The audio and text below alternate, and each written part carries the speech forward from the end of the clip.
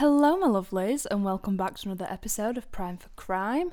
I'm your host, Liv, and I'm very excited to have you here and hope you enjoy today's case. So today I'm going to be talking about a rather strange and you could say confusing case, and that would be the Yuba County Five, which was a group of men who all had varying levels of learning and mental difficulties, but they were a very close group of friends who went to watch a basketball game one night before their very own game, in fact. However, they never returned home. So, what happened to these young men? Before we get into the case, though, I just want to state that everything I talk about today is information I have found online, and I mean no disrespect to anybody involved or mentioned. Today's episode involves mention of mental health, specifically schizophrenia, so if this is something that you aren't comfortable listening to at the moment, then please feel free to click out of this podcast. So, let's begin. This is the Yuba County Five.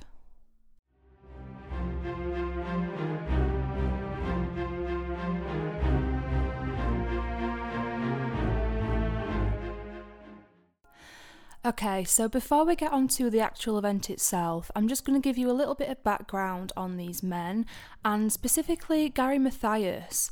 So, whilst I was researching, I couldn't find a huge deal about his childhood, but I did read that he ended up in the army. So, whilst he was stationed in West Germany as part of his United States Army service in the early 1970s, he developed a drug problem which eventually led him to being diagnosed with schizophrenia, and ultimately he was psychiatrically discharged from the army. Now, after being discharged, Mathias returned to his parents' home in Yuba City and began treatment at a local mental health hospital. And at first this was really difficult for him, which I feel it would be for anybody, and he was not aggressive, but he was nearly arrested for assault twice, and he often experienced psychotic episodes. But by 1978, Mathias was being treated on an outpatient basis, along with some medication to help him, and he was actually considered by his physicians to be, quote, one of our sterling success cases, end quote. So, as we've said, after leaving the army due to his health reasons, he was also given army disability pay, but as well as this, he worked with his stepfather, who had a gardening business. But away from work and outside of his own family, he had a really close set of friends, and these were four slightly older men who either had a slight intellectual disability or were informally considered at the time to be, quote, slow learners, end quote. And these men were Bill Sterling, 29, Jack Hewitt, 24, Ted Vaya, I'm really sorry, I'm not quite sure how to pronounce it. I think he might be German. I'm going to go with Vaya. He's 32, and there's Jack Madruga, who was 30, and Madruga was also an army veteran just like Gary. And age-wise, Gary at this point was 25 years old. Now, these men all lived in Yuba City, and like Mathias, each one of them lived with their parents, and all of them parents referred to them as, quote, the boys, which is rather nice. Like, from the outside, everybody could tell that they were just best friends. They spent a lot of time with each other, and you know, just like most men, they loved sports. It was their absolute favourites. Their family said that when they got together, it was usually to play a game or to watch one. So they played like a lot of basketball together, and they even played on a team called the Gateway Gators, which was a team supported by a local programme for people with mental disabilities. Now, on February 25th, 1978, the Gators were due to play their first ever game in a week-long tournament sponsored by the Special Olympics, where the winner would get a free week in LA, which, you know, that'd be really exciting. The boys had prepared the night before, some even laying out their kit and asking their parents to wake them up on time, which honestly I can really just agree with that. I mean, when you were younger and you had a school trip the next day and you spend ages picking out your outfit, laying it all out on the floor and just not being able to sleep because you were that excited. They were feeling that. They were absolutely buzzing for this basketball. But as well as that, they decided to drive to Chico that night to cheer on the UC Davis basketball team in an away game against Chico State. So Madruga, the only other member of the group besides Matthias, who had a driver's license, drove the group 50 miles north to Chico in his white and turquoise 1969 Mercury Montego. And just another note, and it will become a bit clearer later on, but the men were only wearing light coats, it was a cool temperature in the upper Sacramento Valley that night, but they were only wearing kind of light jackets. So yeah, just keep that in mind. So the Davis team won, yay. And obviously the game had finished and the group was just in high spirits, so excited, and they decided to jump back in Madruga's car and they drove a short distance from the Chico State campus to Burr's Market in downtown Chico. And I'm not quite sure, but I think it might have been a bit like a 7-Eleven. I'm not sure, but I think it was obviously a shop, because whilst they were there, the group bought snacks, pop to drink, and a carton of milk. And it was not long before the store closed at 10 p.m, and the store's clerk later remembered the men because she was annoyed that such a large group had come in and, delayed her from beginning the process of closing the store for the night, which, I mean, if you've ever worked in a shop or even a restaurant, you just know how annoying it is. I mean, obviously you're smiling at them, oh, it's all fine, but just internal rage. So she absolutely remembers these men coming in.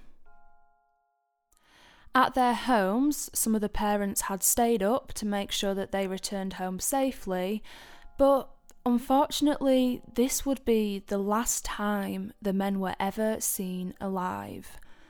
When morning came and they had not come home, the police were notified immediately.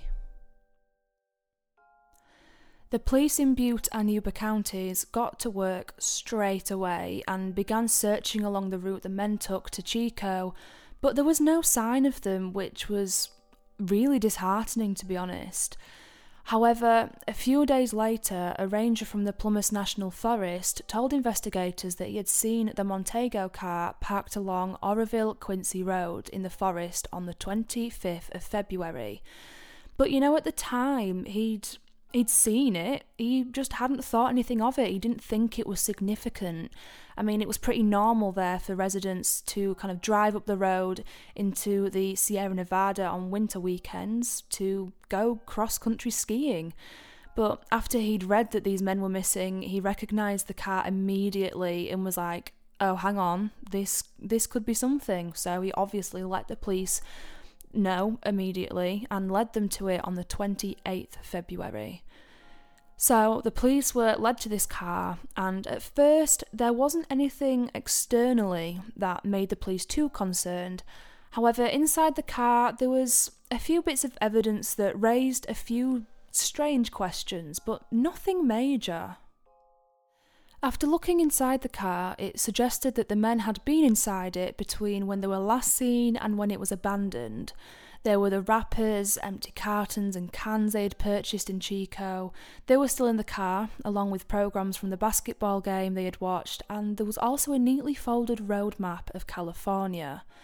Now, it's not huge evidence, it doesn't really scream that something's really wrong, but the one question that really baffled police was its location. It was 70 miles from Chico, and it was... I mean, you can look at maps on Google, actually. I would recommend that because it's kind of hard to kind of describe, but imagine Chico is in the top corner and then diagonal straight down, there's a big line, and that's where they were meant to be driving home back to Yuba.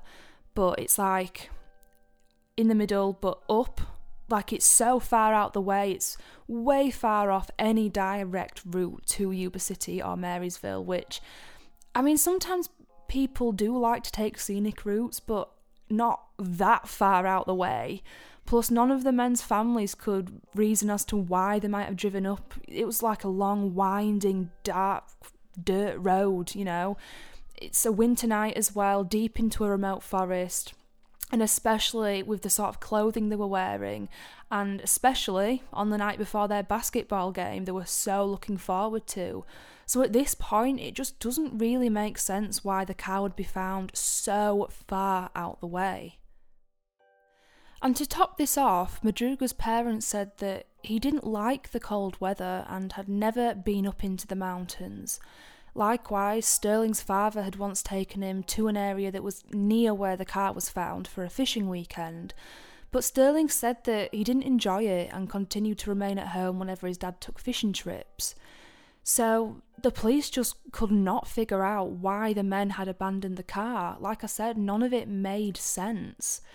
They had kind of reached nearly 4.5 feet in elevation along the road, about where the snow line at that time of the year was, and it was kind of just short as well where the road would have been closed for winter. So as you can imagine, they were really high up in the middle of nowhere. I think in fact the car had actually become stuck in the snowdrifts, and even evidence that the men had tried to spin the wheels to get out of it.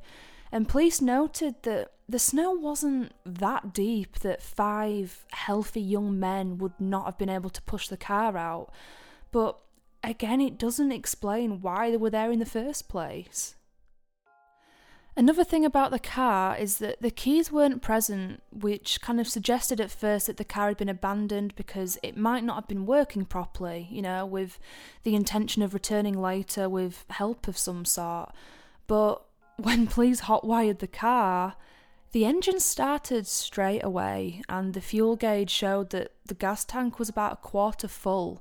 So there was still enough petrol or whatever in the car. There didn't really seem to be anything wrong with it. And the mystery deepens further when police towed the car back to the station for a more in-depth investigation.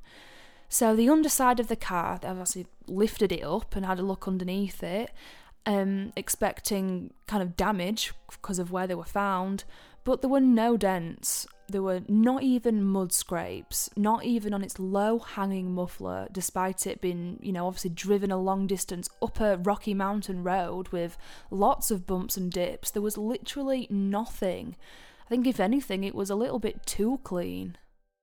So this meant either the driver had been so careful, or it was being driven by someone who was familiar with the road, in that that was a familiarity that Madruga was not known to have.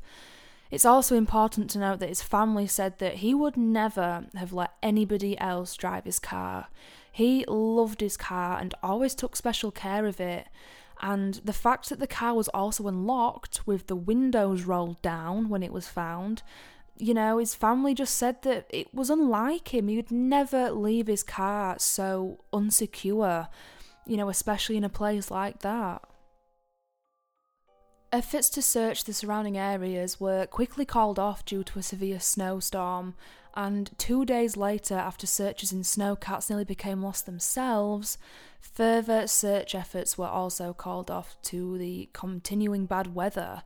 And if you don't know what a snowcat is, because I didn't, you can Google a picture, but it's basically, imagine like an army tank, but small, and it goes in the snow. It's like a small snow tank. That's the best way I could put it. So at this point still, there was no sign whatsoever of the men other than the mysterious abandoned car. In response to local media coverage on the case, the police received several reports of some or all of the men being sighted after they had left Chico, including some reports of them being somewhere else in California, and some people even called in about them being like halfway across the world. It was a little bit crazy, and most of the reports were easily dismissed, but 2 of the sightings really stood out to police. So the first one was Joseph Schön, and he told police he inadvertently wound up spending the night of February 25th and 24th near where the car was found. So he had driven up there where he had a cabin to check the snowpack in advance of a weekend ski trip with his family.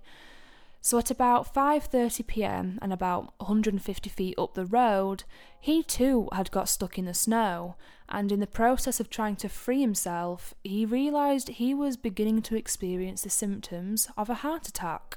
So he just got back in his car, kept the engine running to provide some heat, and he just sat there, which would have been quite scary, especially on your own in the middle of nowhere with no way to get out, and you think you're having a heart attack. Like, God, that would absolutely freak me out.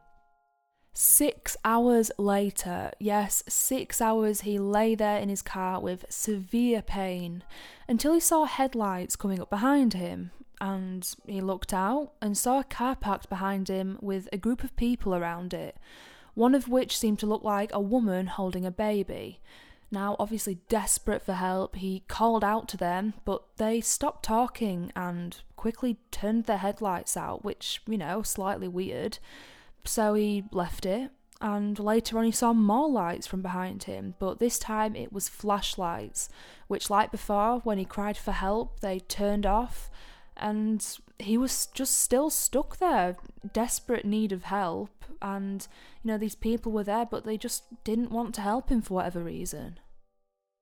So Joseph said that he first recalled a pickup truck parking about 20 feet behind him briefly, and then continuing down the road. However, he later clarified to police that he couldn't be 100% sure about it because, at the time he was almost delirious from pain. I think if I was in that situation, I don't think my head would be clear either. So after his car had run out of petrol in the early hours of the morning, his pain was okay enough for him to walk about 8 miles down the road to a lodge where the manager drove him back home, and he actually passed the abandoned Montego car at the point where he had recalled hearing the voices come from. And just to clarify, the doctors did later confirm that he had in fact experienced a mild heart attack. What a poor man. So, who were the people that ignored this poor man's pleas for help? Who were they? Could it have been that group of lads, or was it somebody completely different? Ted Villa's mother, I'm just going to call him Ted, if that's okay. So Ted's mother said that ignoring someone's pleas for help was not like her son if he was present at that time. She recalled how he and Sterling had helped somebody they knew get to the hospital after an overdose. So he just wasn't one to leave people in a time where they needed help. He would have absolutely gone and helped if he knew that somebody needed it. So that was one report, but what about the other? Well, this other notable report was from a woman who worked at the store in a small town of Brownsville, which was 30 miles from where the car was found, which they would have reached if they had continued down the road. So on March 3rd, the woman who had seen the missing flyers with the men's pictures and information about a reward told the police that 4 of them had stopped at the store in a red pickup truck 2 days after the disappearance. The store owner also corroborated her account. The woman said that she could instantly tell that the men weren't from this area because of their, quote, big eyes and facial expressions, end quote. 2 of the men, who she identified as Sterling and Hewitt, were in a telephone booth outside the store, whilst the other 2 went inside.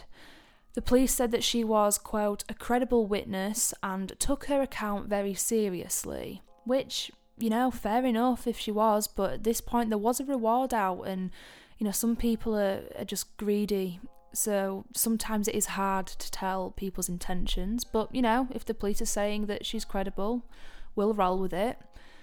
So additional details came out from the store owner, who told investigators that the men who he believed to be Ted and Hewitt came in and bought burritos, chocolate milk and soft drinks. However, Ted's brother told the LA Times that whilst driving to Brownsville in a different car and especially missing a basketball game just seemed completely out of character for them, It's a different car, like where have they got that red pickup truck from?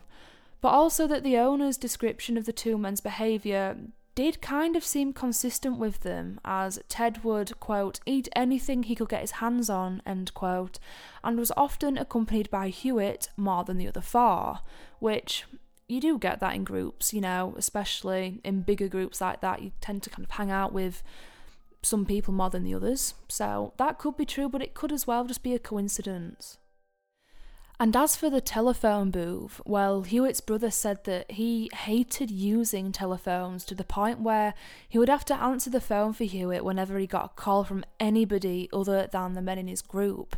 So again, it kind of doesn't seem likely, but I don't know, with all this strange evidence not leading police any closer to a clear conclusion about the men's disappearance, police and the families were not ruling out the possibility that they had met with foul play. However, what police were about to discover seemed to suggest otherwise, and in fact, it raised even more questions to the already puzzling mystery. On June 4th, with most of the snow melted, a group of motorcyclists went to a trailer maintained by the Forest Service at a campsite off the road about 19 or 20 miles from where the car was found. Now, they noticed that the front window of the trailer had been broken, which was a little bit odd, but they opened the door anyways, where they were completely taken aback by an awful smell. And if you know anything about true crime, you can probably guess exactly what I'm about to say next. So inside the trailer, they found the decaying body of Ted, and I will come back to this in a minute because there's quite a lot going on and more discoveries, and there's quite a lot of stuff to do with Ted. So I'll come back to this in a minute, just bear with me. So obviously the police were notified immediately, and searchers went back out and returned to Plymouth, following the road between the trailer and the site of the car. Now, the next day, they sadly found more remains that were later identified as those of Madruga and Sterling on opposite sides of the road about 11.5 miles from the car.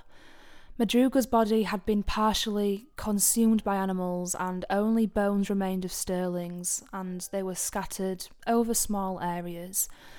Now, autopsies showed that both men had died from hypothermia, and police believe that one of them had given into the need to sleep that comes with the last stage of hypothermia, whilst the other stayed by his side and died the same way.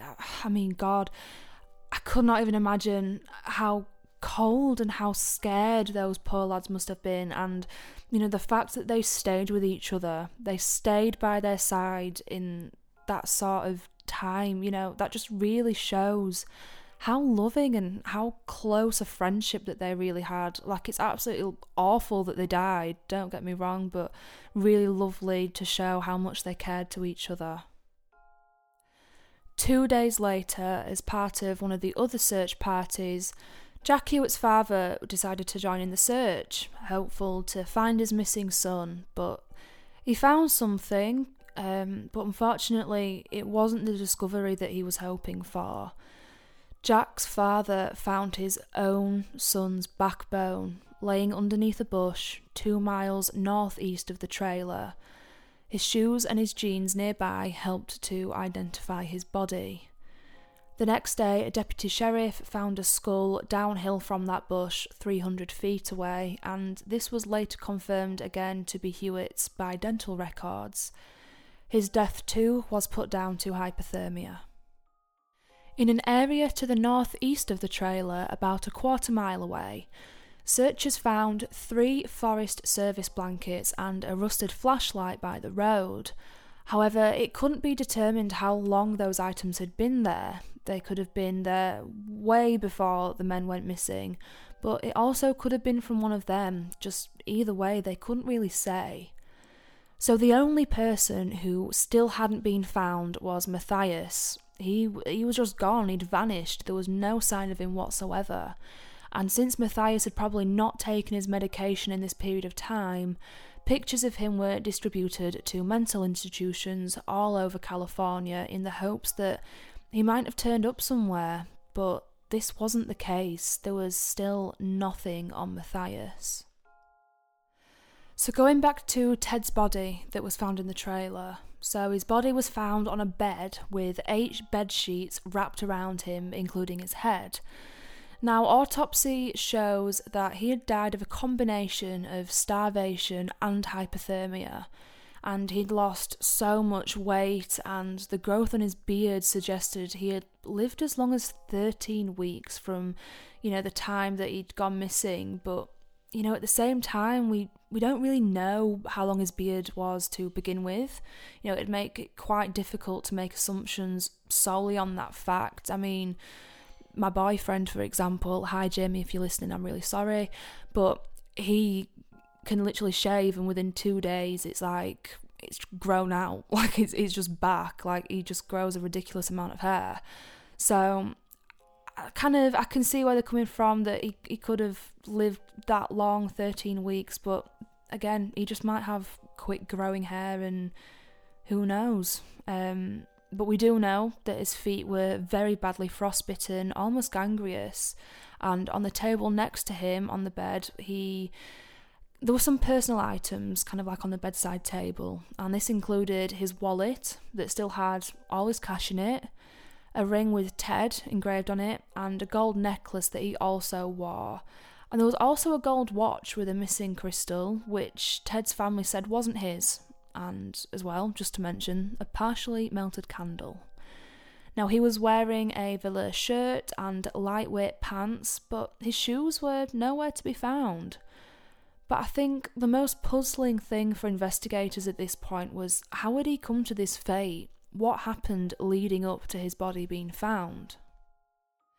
There was no fire that had been set in the trailer's fireplace, despite an ample supply of matches and a load of paperback novels to use as kindling.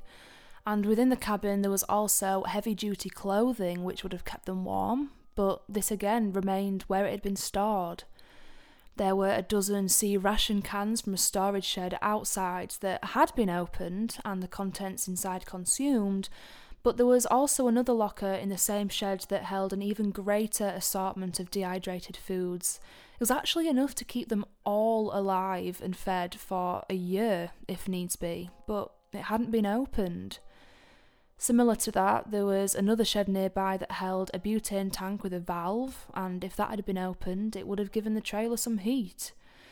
Ted's family members stated that he did sometimes, most of the time, lack common sense due to his mental disabilities. For example, he often asked why he should stop at a stop sign, and one night he had to be dragged out of bed whilst the ceiling of his bedroom was burning in a house fire. And he said he wouldn't get up because he was afraid he would miss his job if he got up. So that could explain why not everything was used. Another thing about the trailer is that it seemed he had not been there alone, and that Matthias and possibly Hewitt had been there with him. Matthias's shoes were in the trailer, and the sea rations had been opened with a P38 can opener, which is a small can opener that was issued in the US Armed Forces. And I actually googled a picture to have a look at it, kind of to see how it was different to a normal can opener. And honestly, I think I would struggle. I really do think I would struggle opening a can with that. But obviously Matthias or Madruga would have been familiar with this from their military service. So it is a possibility that they maybe opened the can for him, maybe tried to teach him how to do it, and then set back off. And as for the shoes, again, it's possible that Matthias's feet were also swollen from frostbite. He could have decided to put on Ted's shoes if he'd have ventured outside, maybe to try and get help. And the sheets all over Ted's body also suggested that one of the others had been there with him, I think maybe because of how he was wrapped up. Even knowing that 4 of the 5 men had died out there, investigators still couldn't completely explain what had led to their deaths. They still found no explanation at all for why the men were even there in the first place. However, they did learn that Matthias had friends in a small town of Forbstown, and police believed it was possible that in an attempt to visit them on the way back home, that the men had taken a wrong turn near Oroville that put them on a mountain road instead. Now, for whatever reason, the men had left the car, and instead of going back down the road, they just decided to continue going in the direction they were originally going. But my only problem with this is that the men's lives were structured and very predictable. And to me anyway, it just seemed a little bit out of character. I mean, I may be wrong, I don't know these men personally, but from what I've read and from what the families have kind of said, it just seemed a little bit wrong to me. Like, you know, it doesn't seem consistent with their lives. And they were excited for the basketball game. They would have wanted to go home to make sure they didn't miss that basketball game. So I don't really know about that one. I mean, I don't know what you guys think. You'll have to let me know. Okay, so I'm going to talk you through a few different theories that police have and also people online. So the day before the men went missing, a Forest Service snowcat, you know, the mini snow tanks, had gone along the road in that direction to clear the snow off a trailer roof so it wouldn't collapse. Now, it was a possibility, or so the police believed, that the group had decided to follow the tracks the snowcat left to wherever they led in hopes that they'd be able to find some sort of shelter not too far away. And it's most likely that Madruga and Sterling had died of hypothermia about halfway through the long walk to the trailer. And it's assumed that once they found the trailer, the other three men broke the window to enter. Since it was locked, they might have thought it was private property and may have feared being arrested for theft if they used anything that they'd found there. And after Ted had died, or after the others thought that he had, they may have tried to get back to civilization to try and find some help. So that's one thing that the police think really happened. But, you know, then again, we just really don't know. It could have been completely different to that. There is a lot of speculation and different theories online, mainly on why the two groups were found so far apart. For example, you know, could there have been some sort of disagreement as to what course of action to take? Maybe some of them wanted to keep going further, whilst the others kind of wanted to go back. So there is another theory or possibility that I have read online, and I'm going to tell you it even though I don't particularly agree with it. So the other possibility is that Matthias, who, like I said earlier, did not have his medication, possibly began acting erratically due to the high-stress situation, and this could have maybe frightened the others into running away. But some people also think that he maybe started to have an episode and drove himself or directed them up into the hills because he was paranoid about something. But, you know, again, we don't know Matthias personally. We don't know what state of mind he would have been in or how he deals with it. It's genuinely all just speculation, and we can't judge him or make presumptions on this because it's not fact. We don't know how long it takes his tablets to kind of wear off. We don't know anything. We're not doctors, okay? So I read that and I kind of thought, it could be, but then the more you think about it, the more it just doesn't really make sense. But it is a possibility that the men had been scared by something, just not necessarily Matthias. So we have this Joseph guy, the heart attack guy, right? And, you know, the stress levels were probably high after they got out of the car, and whether it be due to Matthias or probably not, if they got out of the car in the middle of the woods and heard some guy yelling for help in the distance, you know, I can only imagine it probably shocked them or scared them. I mean, it would definitely scare me. I'd be off. I'd be like, nope, I'm off. You know, so they could have been trying to escape the danger as far as they know. The car was stuck, so they just run for the hills and hide, hoping for the best, you know. And this seems supported somewhat by the fact that the person yelling for help, Joseph, said that the men had stopped talking as soon as he heard them yell, and they later came back with flashlights, and again shut them off and left when they heard him. So now in a panic, they might have thought that his yells were part of this danger that they believed they were escaping. They could have come back with the flashlights, kind of investigate, heard him yelling again and thought, no, this isn't right, it genuinely could have just been that.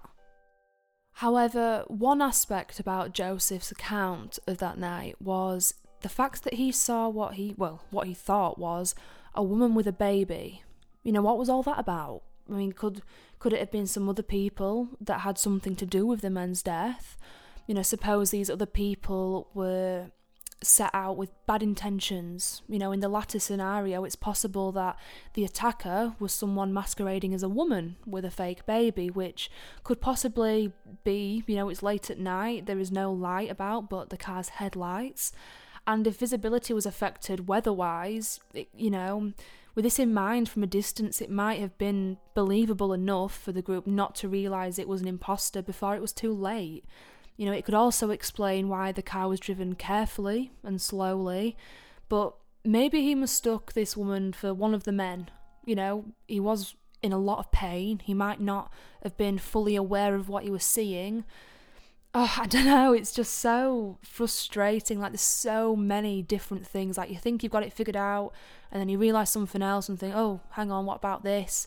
It's just one of them cases, and I don't know, there's just too much to think about. But, let's just not forget, Matthias still hasn't been found.